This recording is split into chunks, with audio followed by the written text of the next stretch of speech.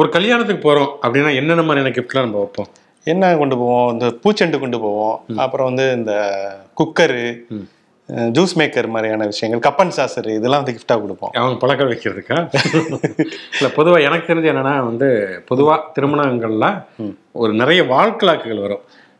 வீட்டு சோறு 4 தான் இருக்கும், ஒரு 46 வால் கிளாக் இருக்கும். இப்பெல்லாம் வால் கிளாக் கொண்டு போனீங்கன்னு வச்சுங்களேன், வால் கிளாக்கெல்லாம் அடிப்பாங்க, அதை வச்சே அடிச்சிருவாங்க. நேரம் சரியில்லை அப்படின்னு சொல்லிட்டு எங்களுக்கு வந்து இந்த வாட்ச், ரோலக்ஸ் வாட்ச் இல்லை ரபீல் வாட்ச் வாங்கிட்டாங்க அப்படிங்கிற மாதிரி சொல்லுவாங்க. அதுக்கப்புறமேல் பார்த்தோம்னா நைட் லேம்ப் வரும். அப்புறம் அந்த மணமக்களுடைய சிலைகள், அந்த ஒரு மினியேச்சர், அழகு பொருட்கள், தாஜ்மஹால், அந்த மாதிரியான அந்த சின்ன சின்ன சீரியல் செட்டு போட்டு தாஜ்மஹால் அதெல்லாம் வரும். நீ சொன்ன மாதிரி கிரைண்டர், மிக்சி, அதெல்லாம் உபயோக பொருட்கள். ஆமா, குடும்பம் நடத்துறதுக்கு அது இதாக விஷயம் தானே. ஆனால் சில பேர் இருக்காங்க, புக் ஃபேர்ல போய் நிறைய புக்கு வாங்கிடுவாங்க இந்த கல்வி விலை அப்படின்லாம் சொல்லிட்டு, அதை வந்து தள்ளி விட்டுறது. நீங்க உள்கத்து நான் நம்ப மாட்டேன், நானே ஒத்துக்க மாட்டேன். ஏன்னா புத்தகம் வந்து எல்லா விழாக்களுக்கும் கொடுக்கப்பட வேண்டியதுதான். அதனால வாழ்க்கைய ஒரு புத்தகம் தானே, அதனால வந்து புத்தகம் கொடுக்கலாம். ஆனா இதெல்லாம் தாண்டி அட்வான்ஸா மத்திய பிரதேச அரசு வந்து யோசித்து இருக்கிறது அப்படிங்கிற உண்மையில எனக்கு ரொம்ப ஆச்சரியமாக இருந்தது. ஆமாங்க, முக்கிய மந்திரி கன்யா விவாக் அப்படிங்கிற ஒரு திட்டம், ரயில்வே ஸ்டேஷன் அறிவிப்பு மாதிரி இருக்கு. யாத்திரி கிருபிய ஜானேவாலி, அது மாதிரி ஏதோ ஒரு திட்டம் மத்திய பிரதேசத்துல இந்த சிவராஜ் சிங் சௌகான் முதலமைச்சர் திருமண உதவி திட்டம். ஆமா, அதுதான் முக்கிய மந்திரி கன்யா விவாக். ஆமா, இது வந்து 2006 இருந்தே இந்த திட்டம் இருக்கு. 55,000 ரூபாய் வரைக்குமே கொடுக்குறாங்க அந்த பெண்கள் வீட்டுக்கு. ஸோ இப்படி கொடுக்கையில இப்போ வந்து ஒரு படி மேலே போயிட்டாங்க. ஒரு கிஃப்ட் வந்து கொடுத்துருக்காங்க. கொஞ்ச நாள் முன்னாடி தான் வந்து கர்ப்ப பரிசோதனை எல்லாம் வந்து பண்ணிருக்காங்க. இந்த கூட்டா கல்யாணம் பண்ண பொண்ணு அதுக்கு முன்னாடி கர்ப்பமாயிட்டு என்ன பண்றது அப்படி அதெல்லாம் வந்து இது பண்ணி கொடுத்திருக்கிறார்கள். அவ்வளவு பெரிய சமூக அக்கறையோடவங்க. இப்போ ஒரு கிஃப்ட் பாக்ஸ் கொடுத்திருக்காங்க, அது மேக்கப் கிட் அப்படின்னு சொல்லுவாங்கல்ல, அது திறந்து பார்த்தவங்களுக்கு பயங்கரமான அதிர்ச்சி. ஏன்னா உள்ள இருந்தது வந்து கருத்தடை சாதனம், காண்டம் போன்ற பொருட்கள்லாம் கொடுத்திருக்காங்க. பயங்கரமான சலசலப்பு ஏற்பட்டு ஏன் இப்படி பண்ணீங்க அப்படின்னு கேட்டா, என்ன எதிர்காலத்தை நோக்கிதான். பொதுவாக 16 பெற்று பெருவாழ்வும் வாழ்க அப்படின்வாங்க, அப்படிலாம் பெற்றாதீங்க அப்படிங்கிறதுக்காக இந்த மேக்கப் கிட்ட கொடுத்துருங்க. முன்னோடியா இப்படி இவ்வளோ அட்வான்ஸ்டா யோசிக்கிறாங்க பாருங்களேன். ஆமா, பாஜக இந்த விஷயங்கள்ல வந்து நம்மலாம் யோசிக்க முடியாத கோணங்கள் எல்லாம் யோசித்து பண்ணியிருக்கிறாங்க. உண்மையிலே ஒரு அற்புதமான. இப்போ ஒரு பக்கம் வந்து சீனாவை நம்ம முந்தி போயிட்டு இருக்கோம் இல்லையா, அதுக்கு எப்படியாவது வந்து ஒரு பிரேக் போடலாம் அப்படிங்காக எப்படியா மேக்கப் கிட்லாம் கொடுத்துருக்குறாங்க. இன்னும் போக என்னென்ன கொடுப்பாங்க அப்படிங்கிறது தெரில. கருத்தடை சாதனங்கள் வரைக்கும் வந்திருக்கிறாங்க. அடுத்து என்ன பண்ணுவாங்க அப்படிங்கிறது தெரியல. ஆனா இந்த ஐடியா வந்து ஒரு வினோதமான ஐடியா தான். அதான் பாஜக மட்டுமே தோணக்கூடிய ஒரு சிந்தனை ஐடியா. அதனால அவங்களை வாழ்த்திட்டு ஷோக்குள்ள போகும். இது சொல்றதே சொல்லிட்டோம். ஷோ ஒளிப்பதிவாளர் பிரவீன்குமார், நான் சிவகுமார், நான் உங்கள் நண்பன் சரண்.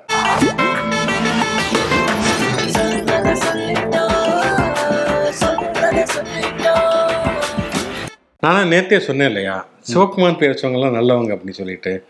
அதனால் டி.கே. சிவகுமார் என்ன சொல்லியிருக்காரு, கர்நாடகத்தினுடைய நீர்ப்பாசனத்துறை அமைச்சர், துணை முதல்வர், தமிழ்நாட்டில் இந்த மாதிரியான பிரச்சனைகள்லாம் வருது, நாங்கள் மேகதாட்டு திட்டத்தை அமல்படுத்த போகிறோம்னு சொன்னோன்னே எதிர்ப்புகள் தமிழ்நாடு அரசுல இருந்து எதிர்கட்சிகள் வரைக்குமே எதிர்ப்புகளை தெரிவிக்கிறாங்க.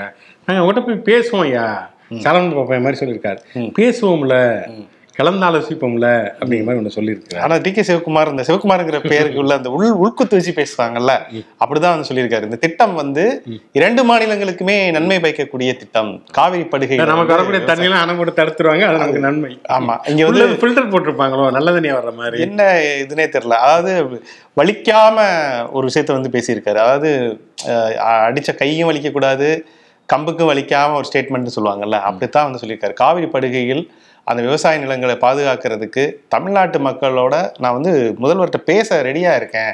இது வந்து ஒரு நல்ல திட்டம் தான். மேகதாட்டுங்கிறது வந்து 2 மாநிலங்களுக்கான ஒரு திட்டம் அப்படின்னு சொல்லியிருக்காரு. அது எப்படி பார்த்தாலுமே இங்க வந்து பயங்கர ஒரு எதிர்ப்பலை இருக்கு. இங்க இருக்கக்கூடிய அறிவியல் வல்லுநர்கள் ஆரம்பிச்சு இயற்கை ஆர்வலர்கள் எல்லாருமே இங்க காவிரி படுகை வந்து அதுக்கு பிறகு சுடுகாடா மாறிடும் அப்படின்னு சொல்லிட்டு இருக்காங்க. ஆனா இவர் வந்து அப்படி நோகாம அப்படி பேசியிருக்காரு. ஆனா ஆக்சுவலா துறைமுறை நேற்று விட்ட அறிக்கையிலேயே டி.கே. சிவகுமார் நேரில் பார்த்து வாழ்த்து தெரிவிக்கலாம் நினைச்சேன், ஆனா பரவாயில்ல இப்பயே வாழ்த்து சொல்றேன் அப்படின்னு சொல்லிட்டு தெரியாம ஏன் இப்படிலாம் பேசிட்டு இருக்காரு, நான் அவரை நேரில் சந்திக்கிறப்ப இவரும் நேரில் சந்திக்கிறப்ப வலியுறுத்துவேன் இருக்காரு, அவரும் நேரில் சந்திப்பேன் அப்படின்னு இருக்காரு. இந்த இவங்க சசிகலாவும் ஓபிஎஸ் சொல்லியிருந்தாங்கல்ல, ஆமா, வாய்ப்பு இருந்தால் சந்திப்போம் அப்படிங்கிற மாதிரி. அதனால ஆனா ஒரு வகையில பார்த்தோம்னா அவர் டி.கே. சிவகுமார் ரொம்ப அடாவடியா பேசாம நம்ம வந்து பேசுவோம், டிஸ்கஸ் பண்ணுவோம் அப்படின்னு சொல்லியிருக்காரு. பேசி உட்காந்து இந்த திட்டம் எந்த அளவுக்கு தமிழர்களுக்கு தீமை பயக்கக்கூடிய திட்டம், குறிப்பாக காவிரி டெல்டா விவசாயிகள் தீமை பயக்கக்கூடிய திட்டம் அப்படிங்கிறத அவங்களுக்கு புரிய வைக்கணும். புரிய வச்சாதான் நம்பினதான் சொல்ற மாதிரி புரிய வச்சாதான் அடுத்த எலெக்ஷன் நாடாளுமன்ற தேர்தலில் வந்து உங்களுக்கு ஜெயிக்கிறதுக்கான வாய்ப்புகள் கிடைக்கும். இப்ப இது வந்து காங்கிரஸ், இங்க இருக்கக்கூடிய காங்கிரஸ் தான் பயங்கரமான சிக்கல். இப்ப என்னடா இது, அந்த பக்கம் நம்ம பங்காளிங்க, இங்க வந்து திமுக கூட்டாளி, இங்க இவங்க கொஞ்சம் ஓங்கி கொள்ளப்படுத்தாங்கன்னா நாங்க ஜெயிச்சிருக்கோம், நீங்களாம் முதல்ல வந்து ஒரு தனியா ஏதாவது சீட்டு வாங்குவீங்களா? ஒரு போராட்டம் வந்தா ஒரு 3 பேர் தாங்க நிக்கிறாங்க. கேஎஸ் அழகிரியே இதுல யாருன்னு நிறைய பேர் தெரியல. அன்னைக்கெல்லாம் நம்மளோட எடிட்டர் வந்து கேஎஸ் அழகிரின்னு சொன்னா கேஎஸ் ரவிக்குமார் போட்டோவை வந்துச்சு போக பார்த்துச்சு. அப்புறம் அவர் போய் சொன்னோம் கேஎஸ் அழகிரி வருத்தப்படுவாங்க. அந்த அளவுக்கு தான் இருக்காங்க, முகமே மறந்து போயிடுச்சு. உண்மையிலே மேற்கேதாட்டில் வந்து கர்நாடக அரசு அப்படி எல்லை மீறி போயிடுச்சு காங்கிரஸ் அரசுனா, அனைத்து மாவட்ட பேருந்து நிலையங்களிலும் ரயில் மறியல் போராட்டம் நடத்தப்படும் அப்படின்னு சொல்லி கேஎஸ் அழகிரி அறிவிக்க போறாரு. இன்னும் முடிவு எடுக்கல. பேருந்து நிலையங்கள்ல இனிமே தாமதமா, அது ஒரு மாசம் 2 மாசம் கழிச்சு அது அறிவிப்பாரு நினைக்கிறேன். சாப்பிட்டு 1000 கைகள் மறைத்து நின்றாலும் மாதவன் மறைவதில்லை அப்படிங்கிற மாதிரி செந்தமிழன் சீமானுடைய கர்ஜனையை சின்ன பயல்கள் தடுப்பதா அப்படின்னு சொல்லிட்டு எலன் மஸ்க சின்ன பையன் தெரியுங்களா?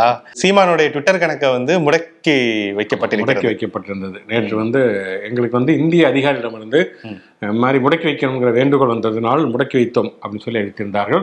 சீமான் மட்டும் இல்ல, மே 17 இயக்கத்தினுடைய தலைவர் திருமுருகன் காந்தி அவருடைய ட்விட்டர் பக்கமே. ஆச்சரியமா என்னன்னா, சீமான் கடுமையாக திமுக விமர்சித்துக் கொண்டிருக்கார் அப்படின்னு தெரிந்த விஷயம். ஆனால் தமிழ்நாடு முதல்வர் ஸ்டாலின் ஒரு ட்வீட் போட்டிருக்கிறாரு. அந்த ட்வீட்டர் என்ன சொல்லியிருக்காங்கன்னா, இந்த மாதிரி 2 பேருடைய ட்வீட்டுமே இப்போ முடக்கப்பட்டிருப்பது அப்படிங்கிறது கண்டனத்துக்குரியது, கருத்தால் எதிர்கொள்ள வேண்டுமே தவிர கழுத்தை ஏற்கக்கூடாது அப்படிங்கிற ஒரு கருத்தை அவர் சொல்லியிருக்கிறார். உடனே வந்து இவருக்கு சீமானுக்கு ஒரு பாசமா நெகிழ்ச்சியா வந்து அவர் பதிலுக்கு நன்றி தெரிவித்து செந்தமிழன் சீமான் அப்படின்னு புதுசா ஒரு ட்விட்டர் பேஜ் வந்து ஓபன் பண்ணி ஸ்டாலினுக்கு நன்றி தெரிவித்திருக்காரு. ஒரு வலிமையாக எங்களோட உறுதியாக எலன் மஸ்கையும் ஃபாலோ பண்ணியிருக்காருங்க. ஏன்னா அவருக்கு ட்விட்டர்ல தான் இருக்கா, அப்படி அவர் அங்கேதான் இருக்காரு. அவர் இப்ப திருப்பி உலக பணக்காரர்கள் பட்டியல்ல முதலிடத்துக்கு வந்திருக்கிறாரு. வந்த கையோட சீமானுடைய ட்வீட்டை இது பண்ணியிருக்காரு. கண்டிப்பா இது வந்து பெரிய இந்த செய்தியாக என்ன சரி நீங்க சொல்லுவாரு பாரிசாலன் இது வந்து அந்த என்ன சொல்லுவாங்க, அது முக்கோணம் ஒண்ணு வரும் நமக்கு கேமராமேனுக்கே தெரிஞ்சிருக்காரு. உட்கார்ந்துருக்காப்ல காலை அப்படி மடக்கி வந்து அந்த இலுமினாட்டிக்குடைய சரி காரணமாக முடக்கப்பட்டிருக்கிறது. ஆனால் இலுமினாட்டியோ எந்த கம்யூனிட்டியாக இருந்தாலும் நாங்கள் எதிர்ப்போம் அப்படின்னு சொல்லிட்டு தைரியமாக நின்று செந்தமிழன் சீமான் மறுபடியும் ஆரம்பிச்சிருக்காரு. உண்மையிலே என்னன்னா, சீமானுடைய கருத்துக்கள் பிடிக்கல விமர்சனத்துக்குரியதுங்களாம் வேற. ஆனால் அவர் ஒரு குறிப்பிடத்தக்க தமிழக தலைவர் அப்படிங்கிறப்ப அவரோட தன்னுடைய கருத்துக்களை பதிவு செய்வதற்கான உரிமை இருக்கு, களம் உரிமை இருக்கிறது. கண்டிப்பாக வந்து அதுல வந்து ஸ்டாலினுமே அது வந்து ஒரு நாகரிக அரசியல் தான் சொல்லணும். எவ்வளவோ கடுமையாக நாம் தமிழர் கட்சிக்காரெல்லாம் விமர்சித்தால் கூட இப்படிதான் வந்து சீமானுடைய அப்பா இறந்தப்பையும் ஃபோன் பண்ணி அவர் விசாரிச்சார். அது நன்றி தெரிவித்து அவருமே வந்து ஒரு அறிக்கை விட்டிருந்தாரு. இதெல்லாம் வந்து ஒரு நாகரிக அரசியலுடைய, இவருமே முக ஸ்டாலினுடைய பிறந்த நாளுக்கெல்லாம் வாழ்த்தெல்லாம் தெரிவித்திருந்தார் சீமான். அப்படிங்கிறப்ப அரசியல் ரீதியான விமர்சனங்கள் ஒரு பக்கம் இருந்தாலுமே அதை தாண்டி ஒரு நாகரிகமான ஒரு அணுகுமுறை பேணப்பட வேண்டும் அப்படிங்கிறது 2 பேருமே பாராட்டத்தக்க ஒரு விஷயம். அனைமா வந்து ஆனால் என்னென்னா வந்து நாம் தமிழர் கட்சிக்காரங்க நேற்று முழுக்க என்ன சொன்னாங்கன்னா, திமுக தான் முடக்குவதற்கு காரணம் அப்படிங்கிற மாதிரி கடுமையான மேபி இந்த ட்வீட் போட்டதுக்கு முதல்வருக்கு பின்னணியில இந்த விஷயம் கூட இருக்கலாம். அது கிளாரிபிகேஷன் பண்ண மாதிரி காரணம் கிடையாது. இன்னொரு பக்கம் நம்மளுடைய கண்டன குரலையும் பதிவு பண்ண மாதிரி ஆயிடும் அப்படின்னு சொல்லிட்டு ஒரே கல்ல 2 மாங்கா மாதிரி அதை பண்ணியிருந்திருக்கலாம்.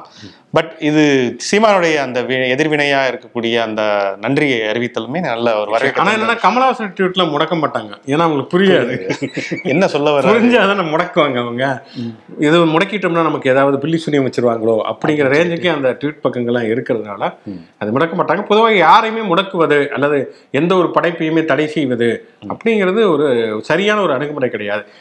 எவ்வளவு தவறான கருத்துக்களாக இருந்தாலும் அதை எதிர்த்து பேசுவதற்கான உரிமை அப்படிங்கிறது கண்டிப்பாக எல்லாருக்குமே வேணும். அந்த வகையில் எலான் மஸ்குக்கும் நம்ம கண்டனம் தெரிஞ்சுப்போம். ஆமா, எலான் மஸ்கே எலான் மஸ்கே சவால் விடுகிறேன், கண்டனங்கள் பதிவு செய்கிறோம். தமிழ்நாடு முதல்வர் ஸ்டாலின் அவர் வெளிநாட்டு சுற்றுப்பயணங்கள்லாம் முடித்துவிட்டு நேற்று தமிழகம் வந்து விட்டார். சில 1000 கோடி மாதிரியான முதலீடுகள் எல்லாம் ஈர்த்து வந்திருக்கிறோம் அப்படின்னு சொல்லியிருக்காரு. அது நடைமுறைக்கு வரும்போது தான் தெரியும். இவர் அங்கேருந்து இங்கே வந்துட்டாலுமே கூட இன்னும் ராகுல் காந்தி அமெரிக்கா பக்கம் தான் அப்படியே அடைந்து கொண்டிருக்காரு. அங்கே வெயில் வேறு அதிகமாக இருக்கிறது, அதனால அங்கிட்டே செட்டில் ஆயிடலாம் அப்படின்னு ஸ்டான்போர்ட் யூனிவர்சிட்டியில் போய் பேசியிருக்கிறார். ஏன்னா நான் வந்து எம்பி பதவி பறிப்பாங்கன்னா நினச்சி கூட பார்க்கல, ஆனால் அது ஒரு வகையில் நல்லது தான், அதனால தான் நான் ஃப்ரீயாக இங்கேயெல்லாம் வந்துட்டு போனேன் அப்படிங்கிற மாதிரி பேசிக்காரு. அன்புமணியெல்லாம் நீ இதெல்லாம் இங்கே பறிக்கணும், நாங்களாம் எம்பி பதவி இருந்தப்பே அந்த பக்கம் எட்டியே பார்த்ததில்ல.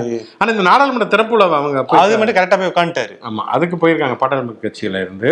பார்த்துக்குவோம். இதையும் புதுசாக ஒன்று பில்டிங் ஆரம்பிச்சிருக்காங்களா பார்ப்போம், அந்த பக்கம் கேண்டீன் இருக்கு, மாம்பழ ஜூஸ் கொடுக்குறாங்களா அப்படிங்கிற பார்த்துட்டு வருவோம். நாளைக்கு வந்து விவாதங்கள் அது இதுன்னு போகையில தான் உள்ள போனா வந்து வாய்ப்பாடு தெரியாத மாணவர்கள் மாதிரி வந்து உட்கார்ந்து திருத்தணும் அது வருவாங்க. ஏன்னா திடீர்னு ஒரு புது கட்டடம் எங்க வழின்னு தெரியாதுல்ல, அதனால இப்போதைக்கு பார்த்து வச்சுக்குவோம். அதாவது அட்டண்டன்ஸ் போய் கையெழுத்து போறதுக்கு அது யூஸ் ஆகும். ஆனால் புவர் அட்டண்டன்ஸ்ல அவர் ஒரு முக்கியமான புள்ளியா இருக்காரு. ஆமா, அன்புமணி ராமதாஸ். ஆமா, அவர் தமிழ்நாட்டு முதலமைச்சர் ஆக வேண்டியிருக்கொண்டு நீங்க பார்லிமெண்ட்ல வச்சீங்கன்னா அது நம்முடைய தவறு, ஒவ்வாமை தான் ஏற்படும். ஆமா, அதுதான் பெரிய பிரச்சனை. சரி, ஓகே, அது நம்ம சரி செஞ்சோம், 2026 சரி செய்து வருவோம். இது ஒரு பக்கம் இருக்க வந்து ராகுல் காந்தி அந்த ஸ்டான்பர்ட் யூனிவர்சிட்டியில் போய் இந்த மாதிரியான விஷயங்களை பேசியிருக்காரு. அது மட்டும் இல்லை, என்னுடைய ஐஃபோன் ஒட்டு கேட்கப்படுகிறது அப்படின்னு சொல்லிட்டு ஒரு தக்லைஃப் பண்ணியிருக்காரு. ஹாய் மிஸ்டர் மோடி அப்படின்னு சொல்லிட்டு அந்த கூட்டத்தின் மத்தியில அந்த போன்ல வந்து சொல்லியிருக்காரு, ஒரு இதை கூட ஒட்டி கேட்கலாம் அவரு, அப்படிப்பட்ட ஆள் தான் அவரு அப்படின்னு சொல்லியிருக்காரு. தனக்கு எல்லாம் தெரிந்த ஒரு சிந்தனையோடயே இருக்காரு. அது கவிழ்த்து வைக்கப்பட்ட கோப்பை மாதிரியான். ஸோ நீங்க அதை வந்து கவிழ்த்து வச்சா நீங்க எவ்வளவு ஊத்தினாலும் அது வந்து வெளியில தான் விழுகும். ஸோ அப்படி ஒரு சிந்தனையாளரா கடவுளுக்கே ஒரு பாடம் சொல்லுவார் அப்படின்னு இருக்காரு. எப்படி இந்த பிரபஞ்சத்தை படைச்சிங்க அப்படின்னு சொல்லி அவருக்கே பாடம் சொல்லுவாருன்னு சொல்லிட்டு பயங்கரமா கிண்டல் அடிச்சிருக்காரு.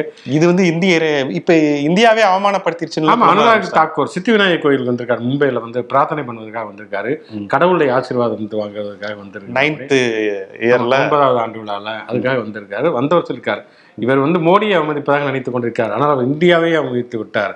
இந்தியாவை போய் வெளிநாட்டுல இந்த மாதிரி அசிங்கமா நேரு அவமானப்படுத்தினதுலாம் அதெல்லாம் இதுல சேர்த்தி. அதாவது என்னன்னா, உலகமே இன்னைக்கு ஒரு கிராமம் ஆயிடுச்சுங்க. இந்தியாவுக்குள்ள வந்து இப்ப மோடி விமர்சிச்சா அது வந்து இந்தியா அவமானப்படுத்துறது இல்ல, இந்தியா பார்டர்ல தாண்டி போயிட்டா வந்து இந்தியா அவமதிக்கிறதுனா இங்கே பேசினா கூட வெளிநாட்டுல இருந்து பார்க்கலாம். அங்கே வந்து வெளிநாடு வாழ் இந்தியர்கள்ட்ட தான் பேசுறாரு. ஆனாலுமே அவர் அப்படி சொல்லியிருக்காரு. அதாவது மோடியை விமர்சித்தாலே அது இந்தியாவை விமர்சிப்பதாக, இந்தியா அங்கே எல்லையிலே ராணுவ வீரர்கள் அப்படின்னு சொல்லி அங்க உலக மல்யுத்த கூட்டமைப்பே வந்து கண்டனம் தெரிவிக்குது, நீங்க இந்த மாதிரி பண்றது தப்புன்னு.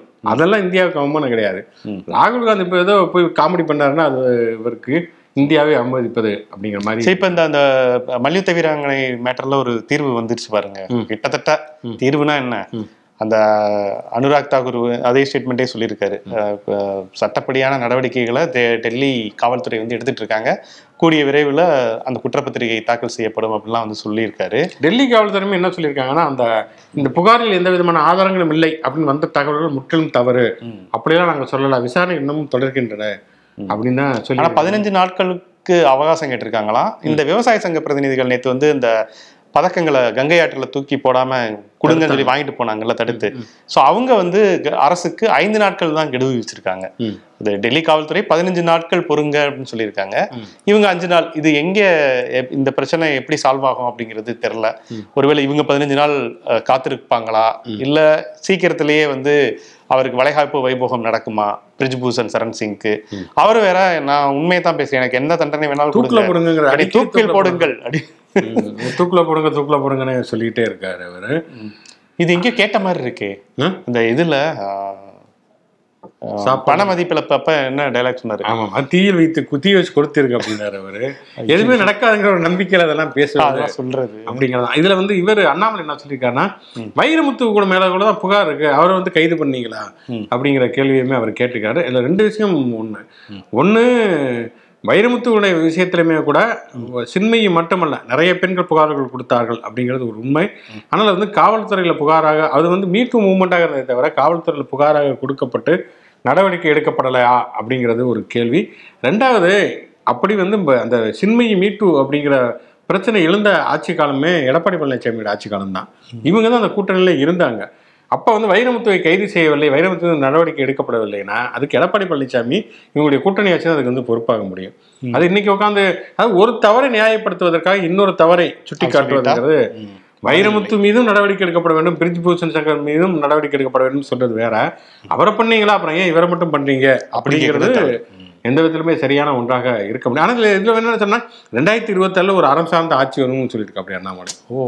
அது என்ன அறம் சார்ந்த ஆட்சி அப்படிங்கிறது நமக்கு தெரியல. ஓகே, அதே போல முதல்வருடைய அந்த பயணத்தையும் வந்து கிண்டல் அடிக்க வேண்டாம் அப்படிங்கிறதையும் சொல்லியிருக்காரு. ஆமா, தொழில்கள் வர்றது நல்லது தானே, தொழில்கள் வருவது நல்லது தானே அப்படிங்கிற மட்டும் இல்லாம, ஆனா என்னன்னா வந்து வெளியில வந்து பிராண்ட் அப்படிங்கிறதே மோடி தான். வெளிநாட்டுல அவருடைய இமேஜ் நீங்க பயன்படுத்திங்கன்னா எப்படி நம்ம இதெல்லாம் தடுப்பூசி போட்டோன்னே போட்டோவோட இது வரும் இல்லையா, அந்த மாதிரி வெளியில போய் மோடி அப்படின்னு சொன்னா நிறைய முதலீடுகள் வரும். அவங்களுக்கு அரிச்சர். அவர் என்ன முதலீடு கொண்டு வந்திருக்காரு? அவர் தான் வெளிநாடு முழுக்க சுத்து பயணம் பண்ணாரு.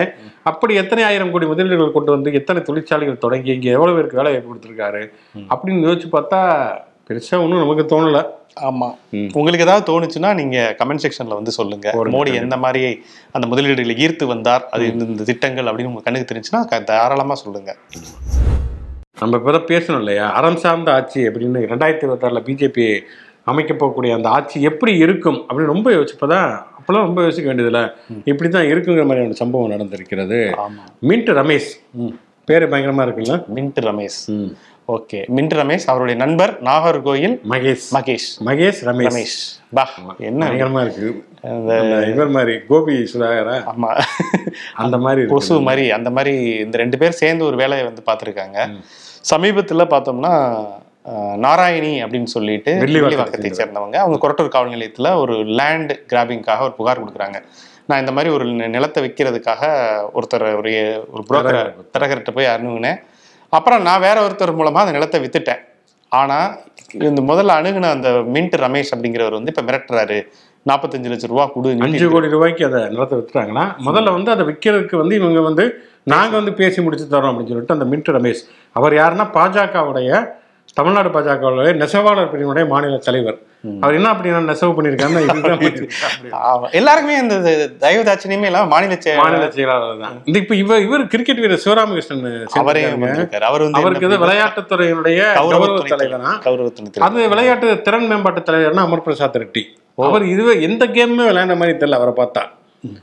அவர் எந்திரிச்சு வாசல் வரைக்கும் அப்படின்னு சொன்னதுதான், காலில் விழு அப்படின்னு சொன்னது அது ஒரு விளையாட்டா பண்ணாரு போல, அதனால அவர் கொடுத்துருப்பாங்க. சரி, பிஜேபி இருக்கிறது ஒரு விளையாட்டு தானே அப்படின்னு நினைச்சிருப்பாங்க போல இருக்குது. விளையாட்டு சிவராமகிருஷ்ணனை சேர்த்திருக்காங்க. சரி, அதை விடுவோம். இப்ப இவர் நெசவாளர் பிரிவினுடைய தலைவர் மின்ட் ரமேஷ் அவர் என்ன பண்ணிருக்காருன்னா, இன்னொருத்தங்க மூலமா அவங்க பேசி வித்துட்டாங்கன்னா நான் இருக்கிற நீ எப்படி பேசி விற்கலாம்னு சொல்லி வீட்டுக்கு வந்து அவங்க வீட்டுல வந்து ஒரு 45 லட்சத்தை பறிச்சுட்டு போயிட்டாரு. பாருங்க, 45 லட்சத்தை பறிச்சு இவர் மேல வந்து ஆவடி அந்த கமிஷனரேட்டே வந்து ஒரு அக்யூஸ்ட் இவர் அப்படின்னு சொல்லியே ட்விட்டர்லேயே போட்டிருக்காங்க. ஸோ இந்த அளவுக்கு இந்த 2 பேரையுமே இப்போ வந்து கைது நடவடிக்கையுமே அவங்க மேலே வந்து பாஞ்சிருக்கு அப்படிங்கிறத இப்போ தெரிய வருது. ஸோ இந்த மாதிரி குற்றவாளிகளுடைய கூடாரமா பாஜக போன வாரம் தான் ஒருத்தர் அவங்க பிஜேபியோட கோயம்புத்தூரை சேர்ந்த ஒருத்தர் பழையசோறு.com அந்த கோட்டை நிலத்தையே பிஜேபிக்காரங்களே அபகரிச்சுட்டாங்க அப்படிங்கிற ஒரு குற்றச்சாட்டு.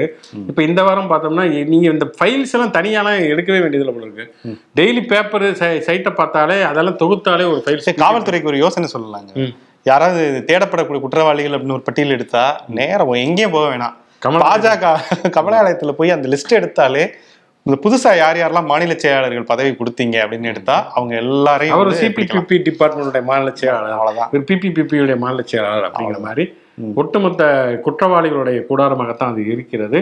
இப்படிப்பட்ட ஒரு அறம் சார்ந்த ஆட்சியை நாம் பார்க்க போகிறோம் நினைக்கிறப்பே பயங்கர சந்தோஷம், நெஞ்சு அப்படியே அடைச்சுக்கிட்டு இருக்கு. ஓகே, இதை வேற அவர் தெளிவா வேற எல்லா இடங்கள்லயும் பேசுறாரு. அந்த கான்பிடன்ஸை நினைச்சால்தான் ரொம்ப ஆச்சரியம் பாராட்ட வேண்டிய விஷயம். நிகழ்ச்சியின் கடைசி செக்மெண்ட் தேதி சொல்லும் செய்தி. இன்று யாருடைய பிறந்தநாள், நினைவு நாள் மற்றும் சுவாரஸ்யமான சம்பவம் பார்க்கறதுக்கு முன்னாலே நம்முடைய பார்வையாளர் வந்து கமெண்ட்ஸ். ஹரிசங்கர் அப்படிங்கிற நம்முடைய நேயர், அவருக்கு வந்து இன்று அவருடைய திருமண நாள். இன்னைக்கு வந்து திருமணம் நடக்க போகுது. திருமண நாளில் இன்னைக்கு தான் திருமணம் நடக்க போகிறது. காதல் திருமணம், எங்களை வாழ்த்துங்க அப்படின்னு சொல்லியிருக்காங்க. யுவஸ்ரீ ஹரிசங்கர் இருவருக்கும் உலங்கணிந்த திருமண நாள், அதாவது திருமண வாழ்த்துக்களை கொள்வோம். சீரும் சிறப்போடு வாழட்டும். அதே மாதிரி இன்னொருத்தருமே வந்து ராஜன் மாரிமுத்து, அவர் என்ன பட்டிருக்காருன்னா அவருடைய மகள் இரா தாச்சாயினிக்கும் பா ஜோதீஸ்வரனுக்கும் இன்று திருமணம் நடைபெறுகிறதா. இன்னைக்கு எல்லாம் அவங்க 2 பேத்துக்குமே திருமணம். ஆகவே அவர்களும் அந்த திருமண தம்பதியும் நீண்ட நாட்கள் மகிழ்ச்சியோடு வாழ்வதற்கு நாம் வாழ்த்துக்களை, பூர்வமான வாழ்த்துக்கள். இன்னொரு நேயர் VM சுவாமி அப்படிங்கிறவர், அவருடைய மகள் சிவசங்கரி மற்றும் கார்த்திக், இந்த தம்பதியருக்கு வந்து 10வது திருமண நாளாம் இன்று. ஸோ திருமண நாள் 10வது திருமண நாள் கொண்டாடக்கூடிய இந்த தம்பதியரை நாங்கள் வந்து வாழ்த்துகிறோம். Okay okay. செலிபிரிட்டி அப்படின்னு பார்த்தோம்னா நடிகை மர்லின் மன்ரோ. ஆமாம், அவங்களுக்கு பிறந்த நாள். ஓகே, மர்லின் மன்ரோ மாடலான ஒரு பாட்டு தான் எனக்கு ஞாபகம் வருது. ஸோ மர்லின் மன்ரோ அப்படிங்கிறது வந்து எப்படி இந்த கிளியோபாட்ராவுக்கு நிகரான ஒரு பேரழகி அப்படின்னு சொல்லிட்டு மர்லின் மன்ரோவை பற்றி சொல்லுவாங்க. என்றும் அவங்களுடைய இது வந்து மோனாலிசா ஓவியத்துக்கு ஒப்பான ஒரு அழகி அப்படின்னு சொல்லிட்டு மர்லின் மன்ரோவை புகழக்கூடியவங்களும் இருக்காங்க. ஸோ ரொம்ப ஃபோட்டோஜெனிக்கான ஒரு நடிகை, நாம் நினைவு கூறுவோம். அதே மாதிரி இன்னைக்கு பிறந்தநாள் பார்த்தோம்னா நடிகர் மாதவன் 53 வயசு மாதிரியா தெரியுது. அவரை அலைபாயுதையில இருந்து ஆரம்பிச்சு ஒரு இயக்குநராகவும் மாறி இருக்கார். ராக்கெட் திரைப்படம் மூலம் நிறைய படங்கள் சொல்லலாம். அவர் நடித்த வந்து அலைபாயுதை, ஆயுத எழுத்து, விக்ரம் வேதா, இறுதி சுற்று ஒரு சிறந்த நடிகர். அதே போல அவருடைய ஒரு நல்ல ஒரு பேரண்ட்ஹுட் அப்படிங்கிற ஒரு விஷயத்திலையும் தன்னுடைய மகனை வந்து ஒரு நீச்சல் வீரராக உருவாக்கி இருக்காரு. சர்வதேச லெவலில் அவரும் நிறைய பதக்கங்கள் வாங்கிட்டு இருக்காரு. ஸோ அந்த விதத்துலையுமே அவர் வந்து ஒரு ரோல் மாடல் அப்பாவாகவும் இருக்காரு. ஸோ மாதவனுக்கு நம்முடைய பிறந்தநாள் வாழ்த்துக்கள் வந்து சொல்லுவோம். அதே மாதிரி கிரிக்கெட் வீரர் தினேஷ் கார்த்திக், தோனி அப்படிங்கிற ஒரு பெரிய ஒரு ஆளுமை இருந்ததுனால அந்த புகழில் அவர் கொஞ்சம் அந்த புகழ் மங்கின மாதிரி இருந்தாலுமே அவரும் ஒரு சிறந்த ஆட்டக்காரர், நல்ல ஒரு விக்கெட் கீப்பர், நல்ல ஒரு ட்ராக் ரெக்கார்டு வச்சிருக்காரு. அதே போல தீபிகா பள்ளிக்கல் ஸ்குவாஷ் வீராங்கனை, அவங்களுடைய கணவர் தான் காதல் திருமணம் பண்ணியிருக்காங்க. ஸோ தினேஷ் கார்த்திகை நாம் வந்து இந்த பிறந்த நாளில் வாழ்த்துவோம் கண்டிப்பாக. ஓகே, இப்போ தமிழ்நாடு முதல்வர் இங்கே தமிழ்நாட்டுக்கு லேண்ட் ஆயிட்டாரு அப்படிங்கிறப்ப இன்னமும் என்ன மாதிரியான பிரச்சனைகள்லாம் எதிர்கொள்வார், எப்படி பேசுவார், அடுத்து கலைஞர் நூற்றாண்டு விழாவில் ஆரம்பிக்க இருக்கிறதுனால அதில் பயங்கர பிஸி ஆயிடுவாங்க. இவங்க என்ன மாதிரியான விமர்சனங்களை முன் வைப்பாங்க, மல்யுத்த வீராங்கனுடைய போராட்டம், அந்த பிரச்சனை ஒரு பக்கம் இழுத்து கொண்டு இருக்கிறது. ஏன்னா ஓபிஎஸ் கேஸ் என்னாச்சுன்னு தெரியல. நம்ம 1008 பிரச்சனைகள், எல்லாருமே ஆளாளுக்கு பிஸியா இருக்காங்க. நான் அப்படின்ட்டு தெரியல அழுதுட்டு இருப்பாருன்னு நினைக்கிறேன். அவர் இடையில ஒரு அறிக்கை மட்டும் பார்த்தேன். என்னன்னா, இந்த இது புகார்கள் வருது இல்லையா, டாஸ்மார்க்ல வந்து 10 ரூபா பாட்டில் கூட வாங்குவது, இதெல்லாம் ரொம்ப தப்பு, அப்படிலாம் பண்ணக்கூடாதுன்னு சொல்லி அறிக்கை விட்டாரு. அது முந்தானத்து வாங்குற மாதிரி அது நடக்குது, பல வருஷமா நடந்து கொண்டு இருக்கிறது. இவங்க ஆட்சி காலத்துல அதான் நடந்து கொண்டு இருந்தது. ஆனால் ஒரு அறிக்கை விட்டு நானும் இருக்கேன் அப்படின்னு சொல்லி காட்டி இருந்தார். பரவாயில்ல, அவர் இப்போ ஒரு தடவை லைம் லைட்ல அவரை பத்தி நம்ம பேசுவோம். நாளை மீண்டும் புதிய செய்தி குணம் வாதகம் சந்திப்போம். நன்றி.